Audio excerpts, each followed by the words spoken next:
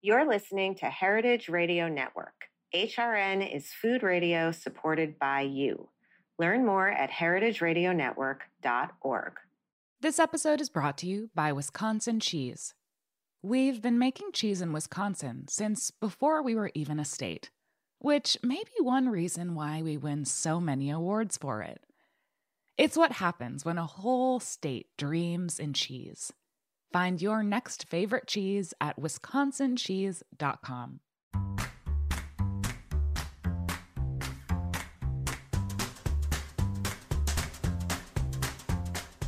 I'm Allison Kane, and welcome to In the Sauce, a podcast about building consumer brands from the ground up.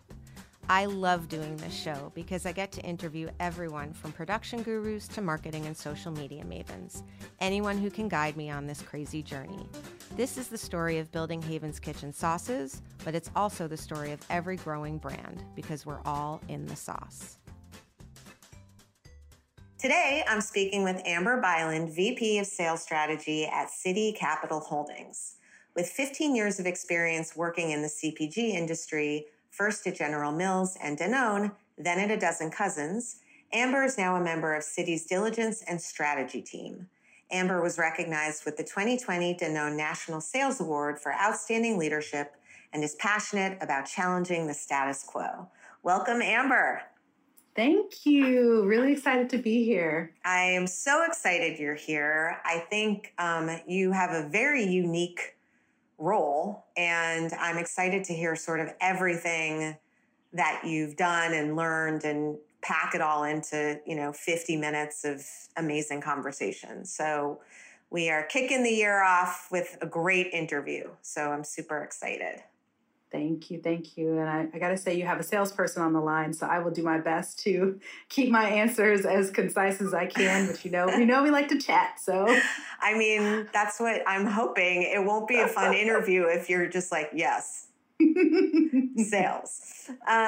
So you have had a variety of different roles along your sales career path. I definitely, I feel like we have a lot of, marketing and a lot of founders. It's hard for me to find the right sales folks to come on, which is partly why I'm so excited you're here. Because you've just been in different roles along the way, and I think you understand the ecosystem very well.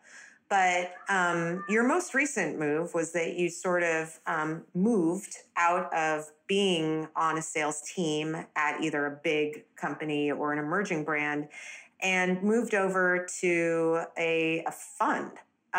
So tell me about that. What brought you there? Tell me about, the role. And, I think people are excited to hear about it. Yeah, no, I mean, it's an interesting journey. So even before this opportunity, I've always tried from the very beginning to really be thoughtful about the career moves that I make. Maybe didn't have the wisdom to think through all of that at the beginning, but I've been super fortunate to meet people and form relationships with folks along the way who give me really good advice, whether that be from a truth-telling standpoint or just those that can kind of see what potential they have in store for me, and in turn can give me good advice to help me really achieve my potential, both that I want to get as well as what they see as an opportunity for me. And so from the very beginning of my career, when I started with General Mills, I was working on the Walmart account and, got a lot of category management foundational experiences there, as well as some initial kind of sales planning experience. And I'll preface by saying, like, my entire career has been spent in sales, but it's also a little bit unique of a path there. And so, going back to some of that advice that I got, the first thing that someone told me is to really think about the roles that I'm taking and ensure that they're challenging rather than the easy path. And, it's really easy, not to belabor that, but to stay in your comfort zone. And what I've always found is, like, again, not to be cliche, but you don't really grow in that space. And I've always been taught from the very beginning by, like, my grandmother and those that raised me that you really want to continue to push yourself to maximize your potential. And so I took that in stride, took on a variety of different roles along the way, and coincidentally met my husband along that same path by taking a role, in a place that I didn't know a soul, and joined a couple of a soccer team and met him there. But, along that path, I did category management, I did headquarter calling roles, I did planning roles, and this is all again with General Mills. Right. And, it was the first time that I really started to push the limits of what I, again, thought that I could achieve, either from going from a large customer, the biggest customer, to a regional customer team, to supporting some of the smallest customers, whether that be distributors or retailers in the entire country. And from there, I saw this opportunity presented itself to me to join WhiteWave, which at the time I didn't even know what that was, but I knew I liked the brands and decided to take that leap of faith and join a team that was, again, a little more scrappy because they were a little less resourced, but it wasn't at that point in my career a point that I would have wanted to go to a startup. Right, not scrappy like we're scrappy. Yeah, no, not there yet. It's like when people say, "Oh, emerging brands, like 50 million in sales." I'm like, I think like early emerging or baby emerging. Right. Yeah. Right. Like, keeping it real, like my business is still $30 million. So it wasn't anything small, right. But it was a lot smaller than what I was used to. Right. And that gave me my first taste in that less resource scrappy environment. And honestly, I loved it. And so when Danone came around, from an acquisition standpoint, I had to ask myself for the first time, is this a place that I want to stay? It's not necessarily where I signed up to be, but, through the early workings and learnings from that team, I recognized I could still maintain that same spirit of what I was doing. And which from there, it led me to opportunities to manage eventually the trade team for Horizon Organic, which got me deeper into the natural product space. That led down the line to managing an even bigger business around our coffee products division, which at that point it was a $1 billion business that I was helping support, which is just crazy when you think about it. But honestly, it's just still, numbers, dollars and cents and percentages matter. And while those percentages turn out to be bigger numbers, numbers, you still have to make the best decision for the budgets that you have and make choices around how you want to support to get your strategy done. And so I would say those experiences are really, really what got me down into understanding more of the retailer and channel landscape than what what one individual could ever experience up until that point, because you only got so much time and you can't do every single role that there is, but you can, in that type of a role, you can support all of the different channels out there. And I was grateful that my role afforded me the ability to also work cross-functionally as the voice of sales at a cross-functional table with, it might be a supply chain person, it might be a finance person, a marketing person, et cetera. And we're all, again, just trying to make the best decisions with the information that we have. And so that was really valuable, which then led me to leading our Whole Foods team that started to get me deeper and deeper into the natural products industry beyond what I'd lightly supported in my past roles. Right. And so, frankly, I was really happy where I was. And I would say I've always tried to keep just a little bit of room for a little bit of magic, because life's too short not to do that. Yeah. And that magic showed up in the form of A Dozen Cousins. Of Ibrahim. Yeah, of course. I think a lot of people know who he is. And so I think a lot of people could use that word to describe him. And that he was a guest early on after they launched. So I was planning on looking it up, but for those of you who are listening, definitely scroll, I guess, up on your episodes and find Ibrahim. It was during the pandemic because I was definitely at home recording. So sometime, I believe, in 2020. So definitely go back and listen, y'all, because it's really good. Okay, sorry. I believe you. No. That's great. I believe you. And for all the reasons that you saw in wanting to invite him to your show, I saw obviously even more than that when I made the decision to jump over and join his company. And by then, that's the real, hey, how committed are you to really getting down into the scrappy nature of a startup with all of that comes with it. And ultimately, it was just the brand that spoke to me as an individual, as a person, to my culture, to what I thought I could offer. And it was an amazing product to begin with. So let's start with that. Yeah. And so with that, that was the first time I would say before Citi that I recognized that while I've always had the mindset of taking on challenging roles with, frankly, an in-game thought that, okay, I want to eventually be a head of sales one day, like at a top, X size company and do that whole thing. The reality became, hey, there might be potentially other paths for me than what, the traditional way that people define success as that I've only known up until this point. And so came over, loved the role that I did there, loved the brand. And frankly, what I also appreciated is being able to do different activities. And I just say activities because it's just a bucket of things, that I hadn't done in 5-10 years, but also that I technically should not, if I had stayed where I was, should not have been doing for another 5 to 10 years. Right. So it's just a really funky, fun place to be. And so that's all like my career path and my journey up until this point. On the other side of things, you have Citi, where originally it was an operating business of Citi Ops, and there was a really big focus on helping companies and back of house and kind of working that angle. Yep. And from there became an apparent opportunity to also merge that with the food and beverage vertical of a family office. And that is essentially where Citi Capital was born.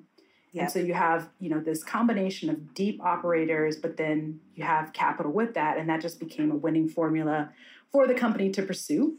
Absolutely. And, as you start to get into that work, the team recognized that aside from being, a service partner and a growth equity investor, once you start to go through your diligence process and then supporting your portfolio companies with a full holistic approach to that process, you always look to try to find ways to de-risk that. And, from a de-risk standpoint, there became an apparent need for the team to start to get into more sales function, strategy function, direct-to-consumer experience, et cetera, because these were just areas of expertise no different than supply chain expertise that it was born from, that the team felt there was an opportunity to, again, drive even more value for our portfolio companies and our clients. Yeah, so, I think it's so smart. I mean, honestly, I'm sort of surprised that more funds or, capital partners, I don't know how exactly to refer to them, don't do it, because it's almost, sales is notoriously the hardest function to hire for. It's notoriously the hardest function sort of to retain. Everyone wants to hit the ball out of the park, but there's so much that goes into it that is beyond your control. And then, it's just a tough one. And it's sales. It's like, it's the number coming in. So, and obviously part of the number going out too, but it's like kind of the whole kit and caboodle. And, I'm always sort of surprised that, there isn't more sort of support and strategy work and rallying around the sales team from investors. I think everyone sort of says some version of it, but I haven't seen a role like yours. Which is really, really cool. I think so too. Yeah. I think so too. And I think that, and again, as I thought about how would I potentially redefine myself and what I'm potentially capable of and all the things, it was another moment where I challenged that notion of like, okay, this is certainly not an opportunity that I was seeking out for myself or something, frankly, that was even in my purview of possibilities. But as it became known to me, I think that's where I had to really sit down and do some soul searching and decide, all right, if I were to suspend, disbelief for just a moment of like what that all means to me and what I want to do with my career, what would this look like? Like trying that on. And that's ultimately where I landed, of just the opportunity to not only broaden my own exposure of just this whole ecosystem and frankly, business at large. I think it also allowed me to think through, well, how can I really maximize my input and my impact to this industry and to as many businesses as possible while I'm doing what I do. Yeah. And so that's where I landed. And so far it's been a really, really great experience. And I always laugh because now it's like, oh, it kind of happened a little serendipitously for me, obviously not without the proper thought going into my experiences being additive up until this point. But I certainly wasn't doing it with this end game in mind. But as people ask me, like, hey, how'd this happen? I'm like, oh, that thing, it takes so many years to be an overnight success. It's kind of that. Yeah. Before we get into sort of I think the nuts and bolts of like opportunities you're seeing for younger brands, headwinds that, you're seeing probably among others, I want to spend just a couple more minutes on your experience at A Dozen Cousins before we go into the break. Yeah. And, before we started recording, we were talking a little bit about, there's strategy work and there's execution work. And sometimes it's hard to match those two. It's certainly hard for one person to be all things. I mean, what were some of the big learnings that you took from your time at big brands that you were able to apply getting A Dozen Cousins going? And I guess what were some of the surprises that you had there, both good and bad? And again, not specifically about that business, but just that sort of switching from big to, startup. Yeah. I think as much as you can think that you're preparing for something that's such a paradigm shift, you get in it. And I kid you not, it's like just a human nature thing. And I've learned to give myself grace. But even with all the experience I had in big CPG, even with all of the different channels that I've touched and teams I've worked with, et cetera, when I came on board, the first few weeks, I still had that unfortunate imposter syndrome that we all have at one point or another from just starting a new job, because I was like, oh man, I know all these things, but how do I apply that here? Like, how do I make that make sense? Knowing that I don't have the tools. Did you feel like you were specialized at that point and you couldn't necessarily go back to being a generalist? Or were you just like, how do I take this thing and make it fit something this size? I think it wasn't so much like the specialist generalist thing. I think it's sometimes just the daunting task of where do I start? Right. Yeah. And I know that's with anything where you're coming in. And while, Ibrahim did an amazing job of building up his sales up until that point, like I was very impressed. There were still just things that were like, okay, I've always been used to having this because it was an established thing, tool. Replace thing with tool, process, person who does this, et cetera. Yep. And it's a fundamental difference of taking something that you inherit and improving it versus creating something from scratch. And there was a little bit of both, and some of which, was just because that's what I do for a living, for my career. That is the whole reason why I was brought in, right? Yep. And so that was the first thing that I had to get over is just myself. Yeah. And so like I would lead into that, what my friends affectionately call like my personal board of directors to, help me get over my feels and like, build me up a little bit. And that first person for me is my husband. But once I got over again, myself, I had to take a step back and get down to the brass tacks of it all, which is what information is necessary for me to make a decision. Like I've seen so many businesses, I've done enough things to make my own decisions, even if in the past those decisions had to be thrown up the ladder to get approved, I could still make those decisions, right? Yeah. And so that was the first thing that I took from my big CPG days into this one, just as a foundational principle, because I didn't need to rewrite the playbook. Yes, there are different points that I'm starting from than where I was before, but it's still a lot of the same principles. And with that, the other place that I started with was just focusing on how do I best lead? Like that is something that I really value as a function, which is leadership, but also something that I always just try to continue to improve myself upon. Right. And once I did that, I realized it came down to really 3 big things I needed to keep in mind now that I was a smaller company, but didn't have to leave behind me, which is, first of all, what are your priorities? I would say in big companies, there can be too many priorities. And if everything is a priority, nothing is a priority. Mm-hmm. And so if I could first sit down and decide what are my priorities, align them with Ibrahim or whomever, insert CEO and founder here if you're a salesperson out there. And then how do you first internally get everybody on the same page and rowing in the same direction? But then from there, how do you take that message forward to your partners that are supporting you out there? Because in my world, I had broker partners. Mm-hmm. How do I get not only my main points of contact, but also those that are even another place removed who maybe they're out, selling into independents? How do I make sure that everyone knows very clearly, here's what we want to accomplish and why? Right. And then beyond that, recognizing what processes need to be in place. So this is the second thing, priorities, then process. And a quick question about priorities, because, I like to get brass tacks here.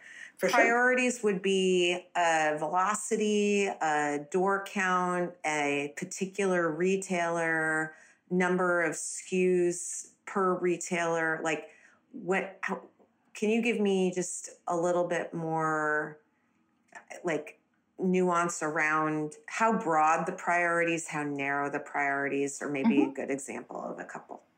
Yeah, absolutely. And so I would say even one step back from that is your focus going to be selling in new distribution, period, whether that be existing accounts with innovation or brand new accounts. What's your goal here? So I got aligned with Ibrahim first on that, just from my standpoint and my own KPIs. Mm-hmm. But then beyond that, yes, setting with my team, meaning my retail team / broker team, what are the things that I want to see us accomplish this year? So in this particular, in a general case, I won't give away the farm. Right. In general cases, here's my overall national door count that I'm trying to achieve. Here's how I see that breaking down by channel, whether that be natural channel, mass, et cetera.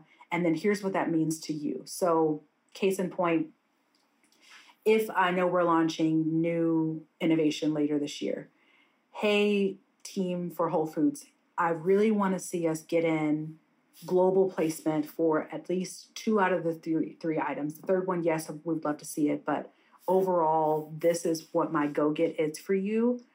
First of all, before we chase that, what are your reactions here? Not saying that I would change the number, but I really want to make sure you get that buy-in. So that everyone's aligned. Yeah. So that everyone's aligned. And frankly, not everyone knows everything, right? So there could be a reason to challenge the number, and it may be that the number doesn't change, but maybe I need to shore up my support to help them achieve that because I recognize that there's a gap here. So that priority could be, again, distribution sell-in. It could be ensuring that we get a certain number of displays sold throughout the year, either by way of shippers or display activity that I can then turn around and measure through any data source that I might have access to. And the key as well there is I would try to make sure that my priorities are focused on areas that I can in turn measure on the back end to make sure that they were hit or not. But again, so, in some cases, it could also just simply be, we need to land this account and help me understand where our challenges have been in the past because we've tried before and we haven't gotten it done. Or it's a brand new opportunity for us that we have waited to deprioritize just by way of needing more resources before we can fully support that. And what does that look like and how can I make sure that we get it across the finish line? Yep. Understood. And that leads to the second piece, which is the processes. So now that you have the priorities and the alignment around them, now what do we need to do to get these things rocking and rolling? Yes, both from just that side of things, but also internally. Again, I didn't have a sales team supporting me internally at that time. And so in order to keep myself sane as well as just help kind of automate some things to prevent or reduce some decision fatigue, it's also, what do I foresee as repeatable situations and actions, and how can I put some process so that it can enable speed? Because that's a big difference between also big CPG and smaller. You don't have the luxury of ruminating and waiting for decisions that have certain time frames and certain people who have to sign up. Like, there's none of that. So how can you make the best decisions, but then put in ways for you to revisit those decisions and tinker with your process, or just have certain rubrics behind, hey, if something hits this, then we're going to do it. If it doesn't, then we're going to talk about it. And that way you also enable whoever it is running alongside you to be able to have decision-making autonomy in the right ways. After you've aligned on that process. Makes sense. And then the last thing is just good old-fashioned, like, professionalism. I mean, I know that seems like, okay, yeah, duh. But I mean, you know, some teams can play a little loosey-goosey with certain things, and that's all good. You know, as you're building your culture, that's totally fine. And I'm not saying you have to be a robot or anything, but what I mean by that is when you're working with people who support you, especially when you're talking with customers and buyers in that particular case, for reasons that are outside of you, maybe because of you, but doubtful, hopefully outside of you, they may already have preconceived notions about what they're going to be dealing with when they talk to a business that they perceive of your size. It could be that they already assume they're going to have problems with your supply chain, or this deck might be a little janky. Like, you never know. So what I always found is, like, the more you can exceed expectations, the better. And that includes your communication. So again, recapping your meetings, being very professional about how you discuss things with them, or how you support their partnership. And again, partnership goes two ways, but that over to how you present your opportunity with them, like how you pitch them. And you can get run away with passion. I think that's amazing when it comes to the founder story, et cetera. But again, just showing the way you show up, and it's a little je ne sais quoi, as the French say, of like how that like magic comes through. But it's important because you will always find that they're going to give you just a little bit more benefit of the doubt in other areas, unbeknownst to you, because you've shown up well and they know you mean business. I think that's such a great point. We're going to head into a break in a minute, but it is something, and I think the professionalism word is a great one. I also think that there's a humility that, you know, got a little bit lost when emerging brands were, there's a lot of celebrity-backed emerging brands or influencer-backed emerging brands, or, you know, famous people-backed emerging brands, and also brands that like may have done like gangbusters digitally. And I hear a lot of stories about people being like shocked at how little all of that matters to a retail buyer. They really, they're like, that's great. I'm happy for you. Yay, TikTok. Now what? You know? And it's like, you got to go in there with not the assumption of, I'm going to grace you with this person showing up to do a cooking class for whoever, but like, here's how we're going to really work to not, you know, again, like, people hear me say this all the time. It's not about getting the slot. It's about the repeat. And exactly proving that to them. And just sort of going in, showing them that, you know, that that's your job, you know, that there's no ego. 'Cause I'm sure they are probably very bored of the ego. Is my guess, but you know, what do I know? Okay, we're going to take a quick break, and then we're going to come back and talk about tailwinds and headwinds and all sorts of fun things. So we'll be right back. This episode is brought to you by Wisconsin Cheese. There's a reason when you think of Wisconsin, you think cheese. Cheese is a huge part of Wisconsin's history and future. In Wisconsin, the state of cheese, the tradition of cheese-making excellence began 180 years ago, before Wisconsin was recognized as a state. Immigrants traveled to settle in this lush green hills of Wisconsin, bringing their cheese-making traditions with them. These storied skills, combined with the freshest milk available, created a cheese-making culture that is uniquely Wisconsin. Wisconsin's 1,200 cheesemakers, many of whom are third and fourth generation, continue to pass on old world traditions while adopting modern innovations in cheese-making craftsmanship. Find your next favorite cheese at wisconsincheese.com. I'm back with Amber Byland, VP of Sales Strategy at Citi. Okay, so you mentioned something a little earlier. This is something that's been coming up for me, which I'd love some help with. And it's this channel and channel strategy. And I think, speaking for myself, I heard the word channel a lot. This is before there was D2C, this is like 2018, 2019. Channel meant like natural channel, conventional channel, progressive conventional channel, mass, and it all felt a little bit like, well, really, I feel like the consumer sort of like, they do a little bit of everything, Yep. There's a little bit of crossover. Does it really matter all that much? How is it really, defined? And what I am finding as a fresh product that is a premium product isn't necessarily that the channels are that defined by the consumer, but they're defined by sort of the infrastructure around that channel. And I guess what I mean exactly is like our product is amazing in the natural channel. Our velocities are, way beyond benchmark, et cetera. And I would think that would very easily segue into conventional.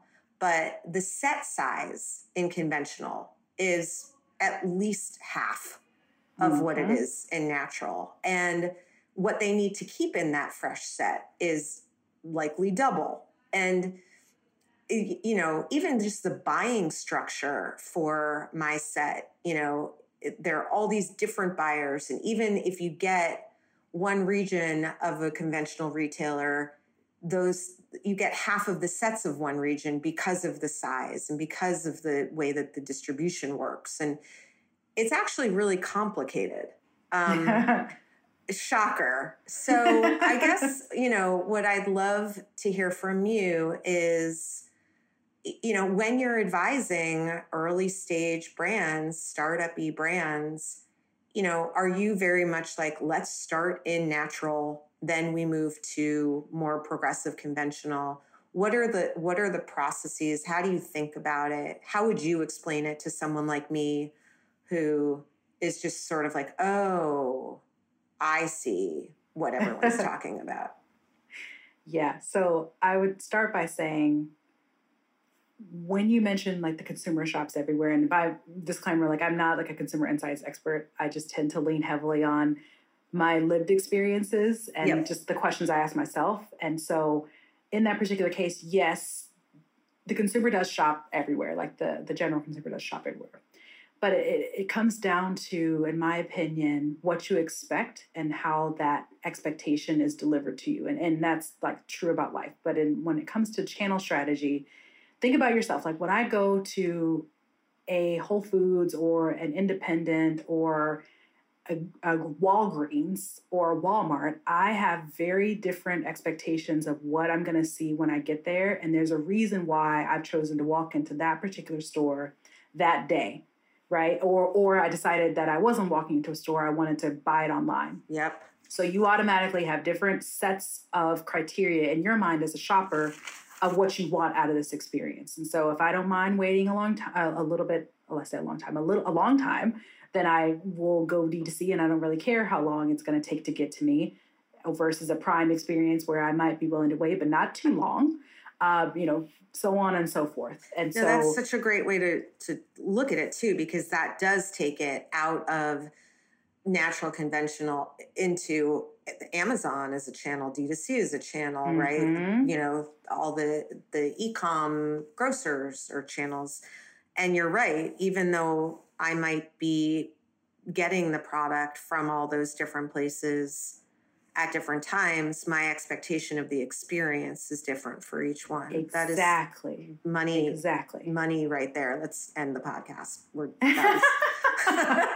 And thank you so much, Amber. I'll be back next week with another episode of I'm here to drop all the gems. Yeah, no, that was just amazing because it kind of goes to then, I mean, not to kind of take it and run, but I mean, then the shopper expectations morphs into everything from what's on the shelf to the team, to the infrastructure, to the everything. Yeah. To the pricing so all of these retailers have their own KPIs, their own reasons for being. And when you walk into, I would tell you, whenever you walk into your next store, grocery store, whatever store, for a moment, if you have the luxury of an extra couple of minutes in your shopping trip, like look around, look at what signs they have and what messages they're communicating to the shoppers from just the simple way that they have the store laid out and how they want to guide the experience. Like, and I don't want to go all the way down to IKEA, but like there's a method to even how IKEA decides that they want to shepherd you through their entire store. You know, there's messages and communication that's put out there. And so, yes, it's a lot of the same shopper, but you're going to find different experiences, and that's okay. And you're maybe willing to pay a premium because you can get everything in one stop shop, or maybe you can't, but that's okay because you're looking for something that's very specialized or innovative, et cetera, et cetera. And so that's just the first thing I'll set aside is like when I start and think about channel strategy for a brand, I always want to understand who is your consumer and who are you trying to sell to? And where are they? Like, where can you find them? And where can you find them in the most concentrated places if you're just starting out from coming from offline or maybe pre-revenue over to your first foray into brick and mortar? Yep. And, you know, from there, that can vary because it'll really highly depend on the type of product that you have and like what your strategy is for just your product itself. But from there, I have a little Excel basically that I've just put together that has all the channels that are bucketed that I can think of that would apply in any given situation. Not necessarily that you would go to all of them, but just to kind of start there. Right. And from there, once we've talked through the underlying purpose for your brand and who your key consumer is, we can sit down and say, okay, does it make sense for you to start in natural? Or is that some place that's either because your product is not best suited for that because of what your ingredients are, or because you've already kind of gotten a little bit over your skis and you're in a few too many places to really now come back to that necessarily. Right. And so from there, I try to sit down and understand what are the risks and benefits to the brand by going to each of these channels. And again, I do the full exercise at once, not necessarily now that we're ready. I just try to assess the whole thing because from there, you can look through the opportunity itself and understand what is the size of prize for my business if I were to go here from the initial period. So you're never going to, rarely is the time where you maximize your volume out the gates. Like you're going to have an initial size of prize that you need to account for in your financials once you go in. But then in turn, if you were to maximize your position for your brand in this location or this channel, what would that look like? And I'm not talking like numbers. I'm talking just straight up big, small, like, again, just to dimensionalize the decision and add the data points. Well, it's interesting because you very, very clearly go back to a very simple question for yourself, as you mentioned at the top. You know, what do I need to know? What information is necessary for me to make a decision? Exactly. And it always goes back up to that, which is so cool. Okay. Yeah. And I am tracking. And then like the last piece that I have in my little rubric of questions or thoughts is around what are the barriers to entry? And then what is the complexity to manage this business? Because let's say, you know, you have a situation where you stack it all up and you're like, okay, initial size of prize is small, but the maximum size of prize for me is really big. Yep. The barrier to entry, though, is low, but it's super freaking hard to manage this because the route to market is super complex. I mean, I people know I'm very open on this show. Like, I will Target is a classic example where I think a lot of emerging brands are really excited at the size of the prize and at the awareness and at the, but they have very, very exacting rules about when you can deliver. And if you are an LTL company and you can't decide when exactly on Friday your truck gets to their warehouse, they ding you. Yep. And Walmart too. Yeah, you don't know that stuff. I mean, we did not know that. And so it's like there's so much that goes into the rubric of that decision making. And, then you might decide, okay, it's worth it because it's, even if it dings the product margin and we have all these logistics issues and they're not happy with us for this reason and that reason, or it's still good enough as an awareness builder. But then if you know that it's an awareness builder, then you treat it like a different channel. Yep, 100%. Right. And that's another thing. Like I didn't get into the details of what the channel's purpose could serve you, but there's volume plays here. There's branding plays here. There's maybe, okay, I know this isn't going to do anything except give me a dabble to experiment. Like, I don't know what this means to me. And I have a broker partner who's an expert at this, or a broker partner of mine who's an expert at this. And there's no big skin off my back to try it. It's a low cost barrier to entry from both the financials, but also the time it's going to take me to get into this. So let's try it. You can't have too many of those things, but I personally believe it's worth dabbling in, not only from a first mover advantage, just competitively, but also if you have like a really, I would say an interested buyer on the other side too, that's willing to partner with you to learn, then, the only other risk would be obviously the inventory cost and all of that. I don't want to dismiss that, but beyond those particular points, like there are opportunities to again, dabble in some of those areas. I think when you have all this information, my key questions are always, again, can you support it with proper resourcing? You don't want to overextend yourself. Can you, and that's both on the people management side, but also like the affordability financially. And then the big piece that I see time and again that some brands don't necessarily think through because there's a shiny opportunity with insert big retailer A who wants to put you in 1,000 or 2,000 stores. And what happens is, yes, everybody works through all these channels. And in turn, they all look at each other. Like, we think about our own brands and competitively, who am I competing with in this space? Just like retailers think about who they're competing with for that shopper to walk in the store. And so they want to have levels of differentiation too. And so you have to think through, do I in the future want to go, if I'm in mass, to natural? Or do I, if I'm in natural, want to potentially go to Walmart or another low-cost offering, efficient offering like a club? Well, even if you're not ready today or not even next year or, however long in the future you'd want to think, you should still think about that at least a little bit up front, because that has huge implications for how they see themselves and where you are and what they assume your brand is because you're there. But then like financially, the cost structure that you have internally on your P&L based off of the demands that they have on their own margins and cost offerings, that can get you into trouble like really, really fast. So yeah, I've heard that too. So now you are talking to all these different, younger brands. You have this whole sort of ecosystem, 30,000 foot sort of, perspective. There's a lot going on in the industry right now. And I think a lot of founders and operators are feeling like a little bit like, okay, we get that everyone's nervous and we get that the world is, nuts. And also like our costs haven't gone down and it's not any less expensive for us to acquire consumers, but we're also not allowed to like we're having a harder time sort of raising money, but we're also not really in a position to like charge more because the consumer still has these demands.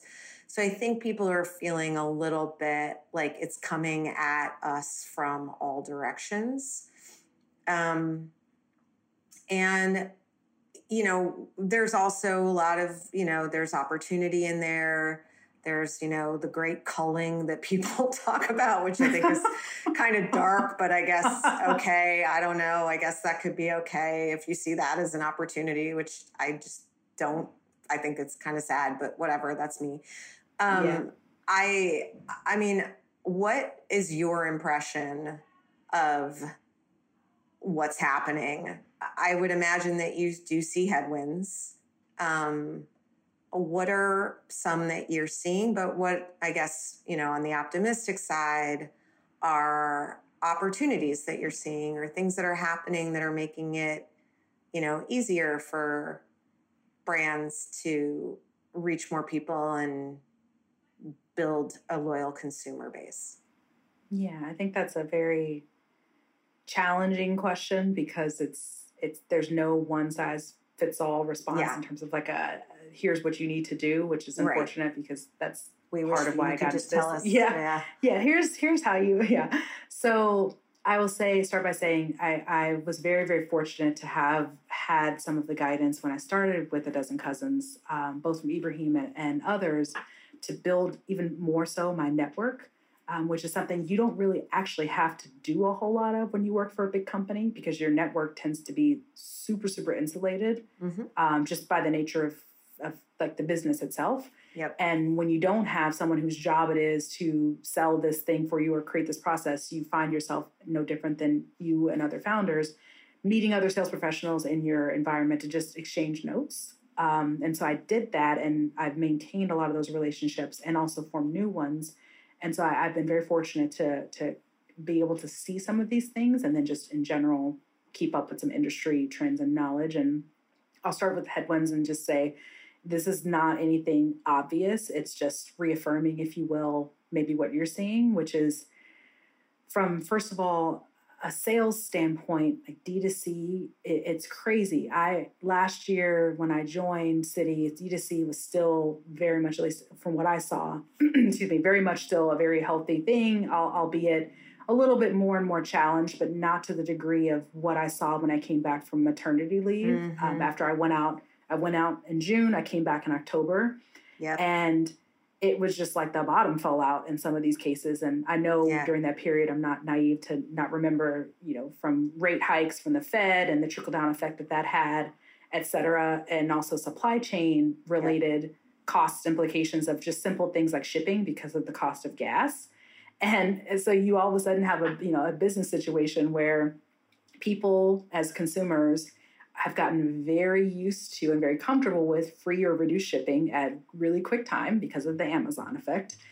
And in turn, if you don't have a business that has a compelling reason for why consumers want to purchase you online, then as soon as they can find something faster or cheaper in their local XYZ retailer, it becomes more and more challenging to maintain those subscribers or those shoppers. And then because of all of the changes between, the costs of advertising or the availability of advertising or privacy, all those things, it becomes more expensive to replace those people. And so, from a D2C standpoint, I see that as a challenge that is not necessarily going to go away. Now, the flip side of that is I am also seeing companies that recognize that now or may have recognized it earlier and are finding ways to diversify how they sell their product in ways that don't make them so dependent on that, which I think is a great thing. But the other thing that kind of fell off, if you will, is this like financial runway. Support. Yeah. Well, yeah. I mean, and again, like, it's I say it's crazy, but somehow my husband saw it coming and I'm like, man, you're actually pretty smart. You do know more than I give you credit for during our day-to-day decision-making. I'm just joking. No, but I think that's another piece that, again, became very challenged. If you walk into your next raise and you're thinking, okay, this is about how much it costs to run my business and this is how much I need to raise accordingly. And then, or you didn't want to take the risk of a down round this year. And I'm not going to get too far into terms that I've transparently only learned in this new role, but I have a quick study and I do understand some of these things. I mean, we all had, if we were raising money in 2020 and 2021, suffice to say, most of us had valuations that were very juicy.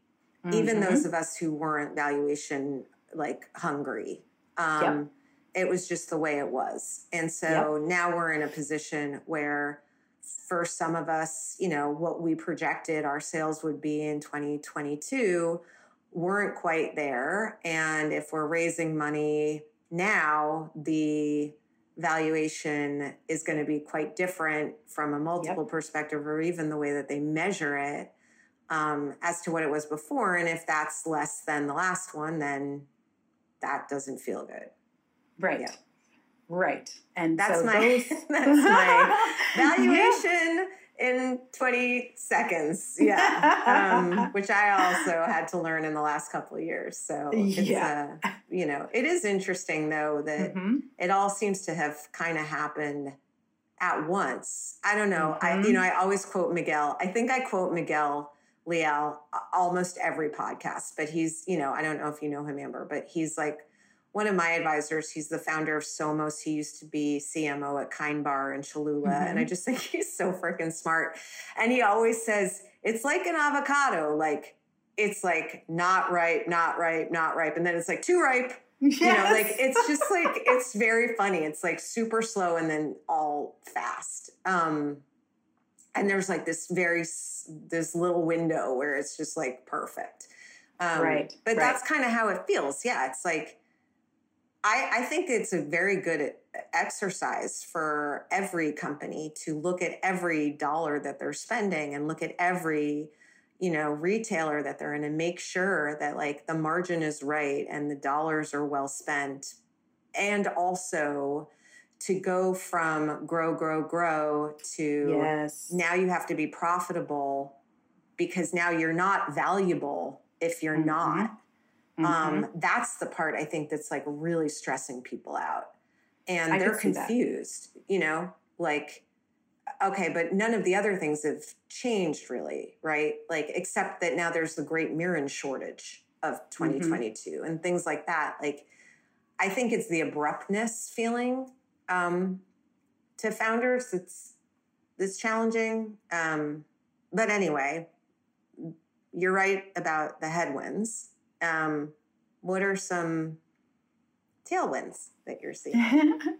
So I think there's one thing that, while it's not new, it's supremely important. And I say this from the point of view of having worked in many large organizations in the past that don't have this. And that's the ability to pivot. And I know that sounds a little heady and you're like, well, depending on, you know, your financial status, like these are real things that people are considering whenever they're making these decisions on their business and their livelihood. And so I don't mean to make that light, but the key difference here is you have the ability to make some hard choices and then own those choices and do them quickly to cull whatever the bleeding is that you need to cull, versus your competitors. If you're in a space with a category that has national players, that doesn't happen for them. And the reality is there's a lot of minutia that goes into some of those decisions and changes that they cannot do. And so how do you lean into that? And I'm not going to sit here and tell you, here's all the ways you do, but I feel like as I've talked to different brands, they have in their mind's eye, like the break upon emergency type of a thing. And I hope, hopefully not too many are in that position.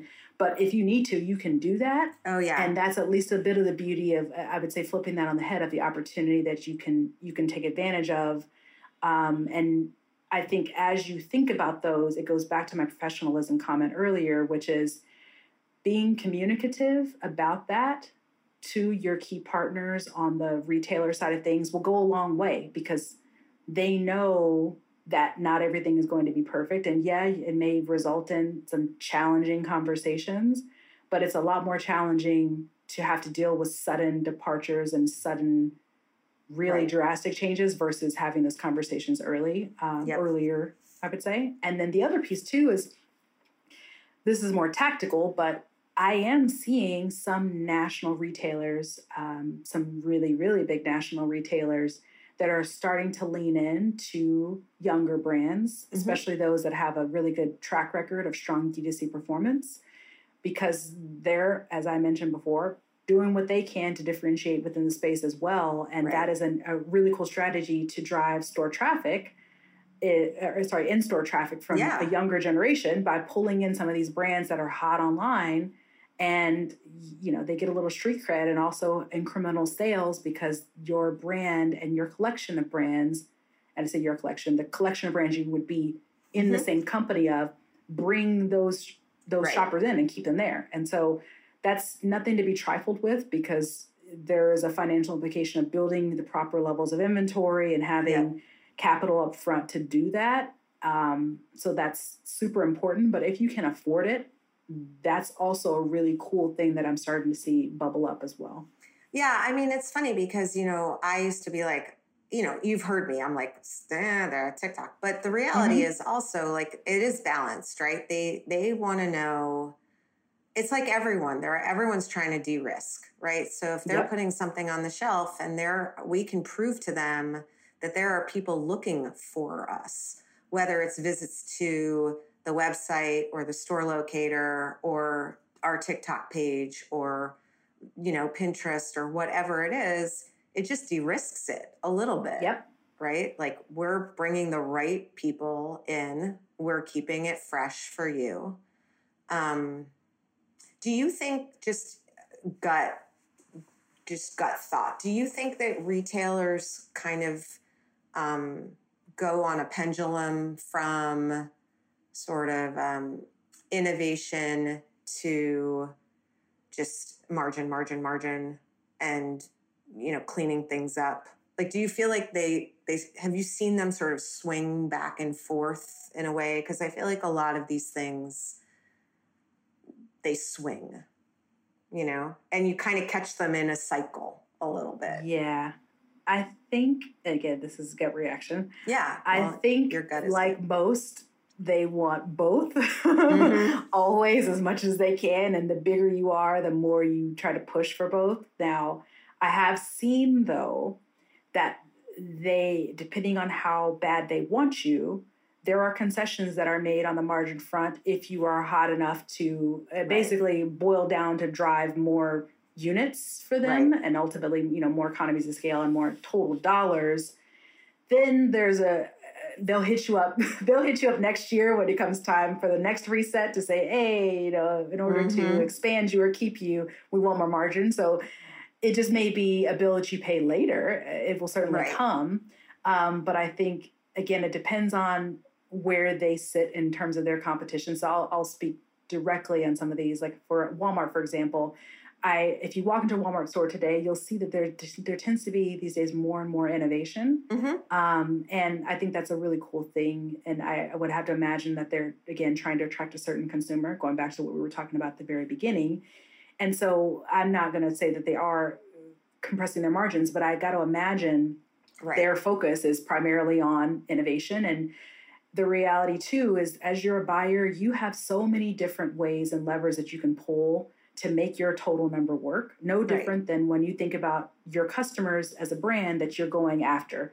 Not every margin that you have is created the same. So you may have certain retailers and channels where you make more money on than others. And that comes down to then your mix of how those work harmoniously to your final number. Right. And you have, as a buyer, different brands that you leverage that are loss leaders, and a certain brand that you leverage because you want to be showing that you have differentiated variety. And so and that you can play with the cool kids a little bit. Yeah, exactly. So it's no different. No, that makes total sense. Okay.